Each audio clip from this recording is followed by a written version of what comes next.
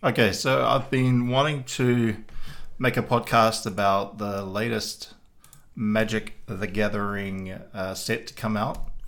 It's called Innistrad, and I haven't really talked much about it yet, so I think it's time that we took a bit of a dive into the world of Innistrad, Midnight Hunt, and figure out all the new mechanics that have come with this set. So that's what we're going to do in this podcast today. Talk about Magic the Gathering and the new set, Innistrad, Midnight Hunt, coming at you right now. It's a pretty cool looking set. The main pack has a werewolf on the front, and I guess it's kind of set in that, 18th century sort of living in the forest, on the fringes of the forest in small towns, and you have the communities where there's werewolves that come out of the forest and come from your community, and it's that kind of feel, That's what they look to be going for in this Innistrad set. So it's pretty nice. I like the artwork, and I like the Innistrad logo. I like the whole feel of it. There's been a couple of sets where I'm like blah about it, but this one, right off the bat, I kind of like it. It's got a really cool feel about it. So yeah, and it looks like, for a start, there's quite a few double-sided cards, double-faced they call it. I'm just having a look on the Wizards website at the moment. Transforming double-faced cards. So they have transforming double-faced cards, and there's this whole new concept that's called daytime and nighttime. So a game starts and it's neither day or night, just like in the rest of the sets. But when you play a card that is either day bound or night bound, it becomes either day or night. And then to change it from day to night, you either, what is it? If you put onto the battlefield, okay, so how do we change from night to day? Here we go. There are two ways for the game's day-night designation to change. The first you should be familiar to those of you who have visited Innistrad before. If it's day as a turn begins, and the previous turn's active player didn't cast a spell that turn, it becomes night. Similarly, if it's night as a turn begins at the previous... Okay, so if you don't cast a spell on your turn, on a turn, then on the next player's turn, it becomes night if it was day, and the opposite if it was night. Yeah, if it was day, it becomes night. The other way is if you play, I believe, if you play more than one spell. Is that right? Yeah, two or more spells on the last turn, then it becomes day. If it's night as a turn begins, if the previous turn's active player casts two or more spells last turn, it becomes day. To help everyone keep track of day and night, many Innistrad Midnight Hunt booster packs come with a helper card that has a day or night that you can flip over when you're playing. I don't know.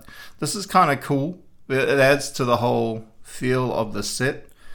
The werewolf theme, having day and night, but man, this is going to add another complication. If Magic wasn't already complicated enough, this is going to add another complication when you're playing with your friends at home.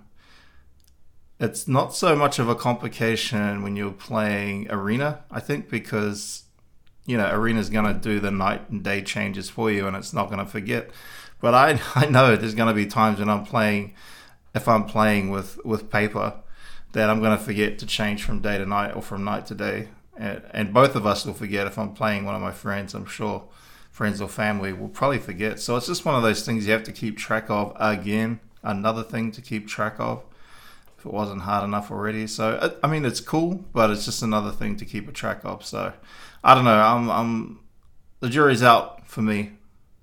Until I play it with paper, then I'll maybe make more comment on it. I've got a set of Innistrad boosters, like a, what do you call it, a bundle ordered, and it's coming.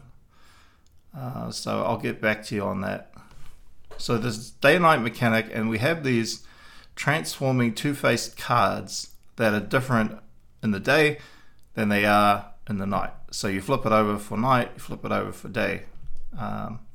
So a lot of these werewolf cards, you're a person during the day, and then once it turns to night, you become a werewolf, for example. There's other things that change as well, but that's the general idea. What else have they got? Transfer. Disturb. This is an interesting mechanic. Disturb. It's a graveyard mechanic. So to disturb, it's it appears on transforming double-faced cards, but these don't transform on the battlefield. Rather, disturb allows you to cast these cards transformed from your graveyard. I see. You may cast this card from your graveyard transformed for its disturbed cost. Okay, so if it changes from day to night or night to day, then you can pay the disturb cost on a creature that's in the graveyard, and then it can return to the battlefield. That's pretty cool.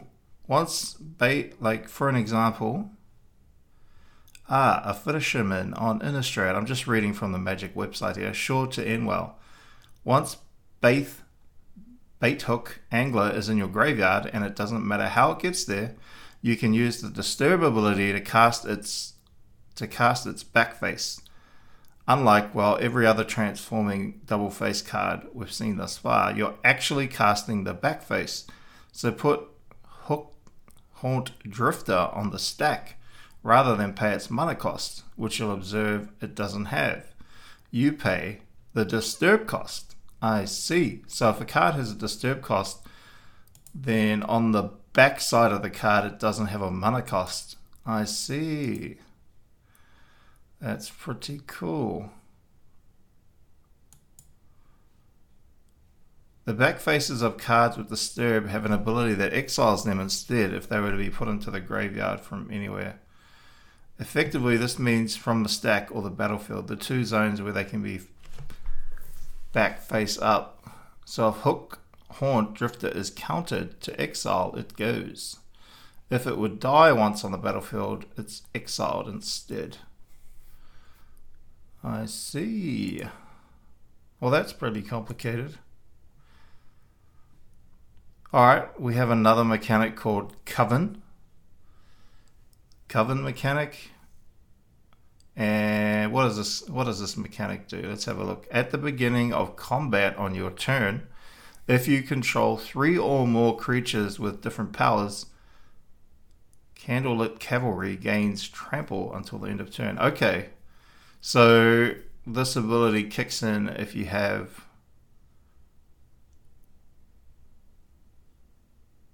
creatures with different powers. 3 or more creatures with different powers. For example, a 1/1 creature, a 3/1 creature, and a 4/6 creature have 3 different powers. Then some Coven abilities are triggered. Alright. So if you have 3 creatures with different powers, then you can trigger the Coven ability. So that's what the Coven ability is. That's cool. That's pretty cool. Seems like those are the main ones. Coven, Disturb, Transform from night to day and day to night and back again are the big ones for Innistrad. Alright, that's not too difficult. I think we could handle some of those, and I've actually added some Innistrad cards with Transform to my current deck that I'm playing this month. And it's been alright. It's not too complex, actually very helpful in some cases, but it is hard to strategize about them. You really have to think it through. what's going to happen, especially in a close game where, every life point counts. You really have to be careful what you're doing with transform cards. But that's our brief overview of the new Innistrad Midnight Hunt mechanics that have been introduced, and there'll be another set obviously coming out in 3 months' time, and we'll touch on that as well. But I thought I'd get that podcast out there just so you're aware of it. If you're looking to play Magic for the first time in a while, or you haven't gotten into the new Innistrad set yet, now you know. Now you know something about the new mechanics. Alright, we'll catch you next time. Bye.